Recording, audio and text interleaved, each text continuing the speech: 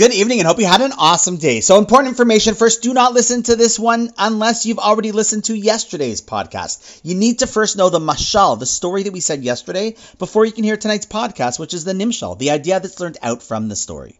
Okay, so if you're still listening, that means you already heard yesterday's. And I'm sure you had thoughts as to what you thought the message might have been behind the story of the rungs that he told. But here's what the Ben Ish Chai explained. He said the purpose of his story was to teach us that depending on what it is that a person wants to achieve, one must remember to use the correct process needed to achieve it. Because not all situations require the same process. And if a person goes through the wrong process, they will not only not see success, but they might find themselves stuck in a place they never wanted to be.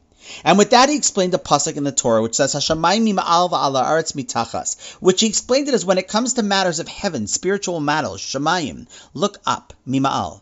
And when it comes to matters of the earth, v'ha'aretz, material matters, look down, mitachat, it's beneath you. Two different processes to achieve two different goals. And the secret of using the right strategy is, I believe, the key to real success and, more importantly, real happiness. So let's explain it. Firstly, he says, for a person looking to achieve greatness when it comes to heavenly matters of spirituality, they should always be looking up. Looking up at people who are on a higher level than they are, admire them, and try to emulate them. Hashamayim, spiritual, heavenly matters, mima'al, look up. Meaning often we look at people who are lower than us and feel good about ourselves because we say, well, at least I'm better than that guy. But that's not the way for one to inspire their own growth and greatness to the point where they could ultimately actually feel the joy of reaching great levels of wisdom themselves and refinement of character. To achieve that, you got to look at people who are above you. Look up. But at the same time, the Ben Ish Chai cautions, don't always assume looking up to people who are above you is the recipe for success and happiness. He goes on to explain that when it comes to material and financial success, one should not look up, but rather they should stop and look down. Look at those who are not quite as fortunate as they are, and then they will both truly appreciate how blessed they already are, rather than being jealous of others most of the time. And in fact, when they realize their true blessings, they will want to share with and help others, which will not only add to their inner feeling of joy, but also their real greatness.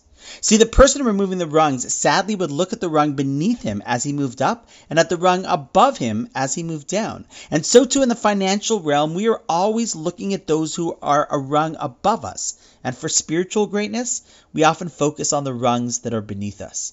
But we should aim to switch it up. Admire and aspire to those characters who have what we should emulate in their spiritual greatness, because if they could do it, so can you. And on the same note, we too should appreciate and be grateful for just how much we have. I even dare say that many people listening to this are probably not only in the top 5% of the world's luckiest financial people, but they're probably in the top 5% of the people throughout history in terms of how lucky they are. And for that, we should all just feel happy and content. What a beautiful nimshal, a beautiful message that we can easily apply to our lives and remember every time we think of the little story. And on that note, wishing you an awesome night, and I look forward to seeing you tomorrow.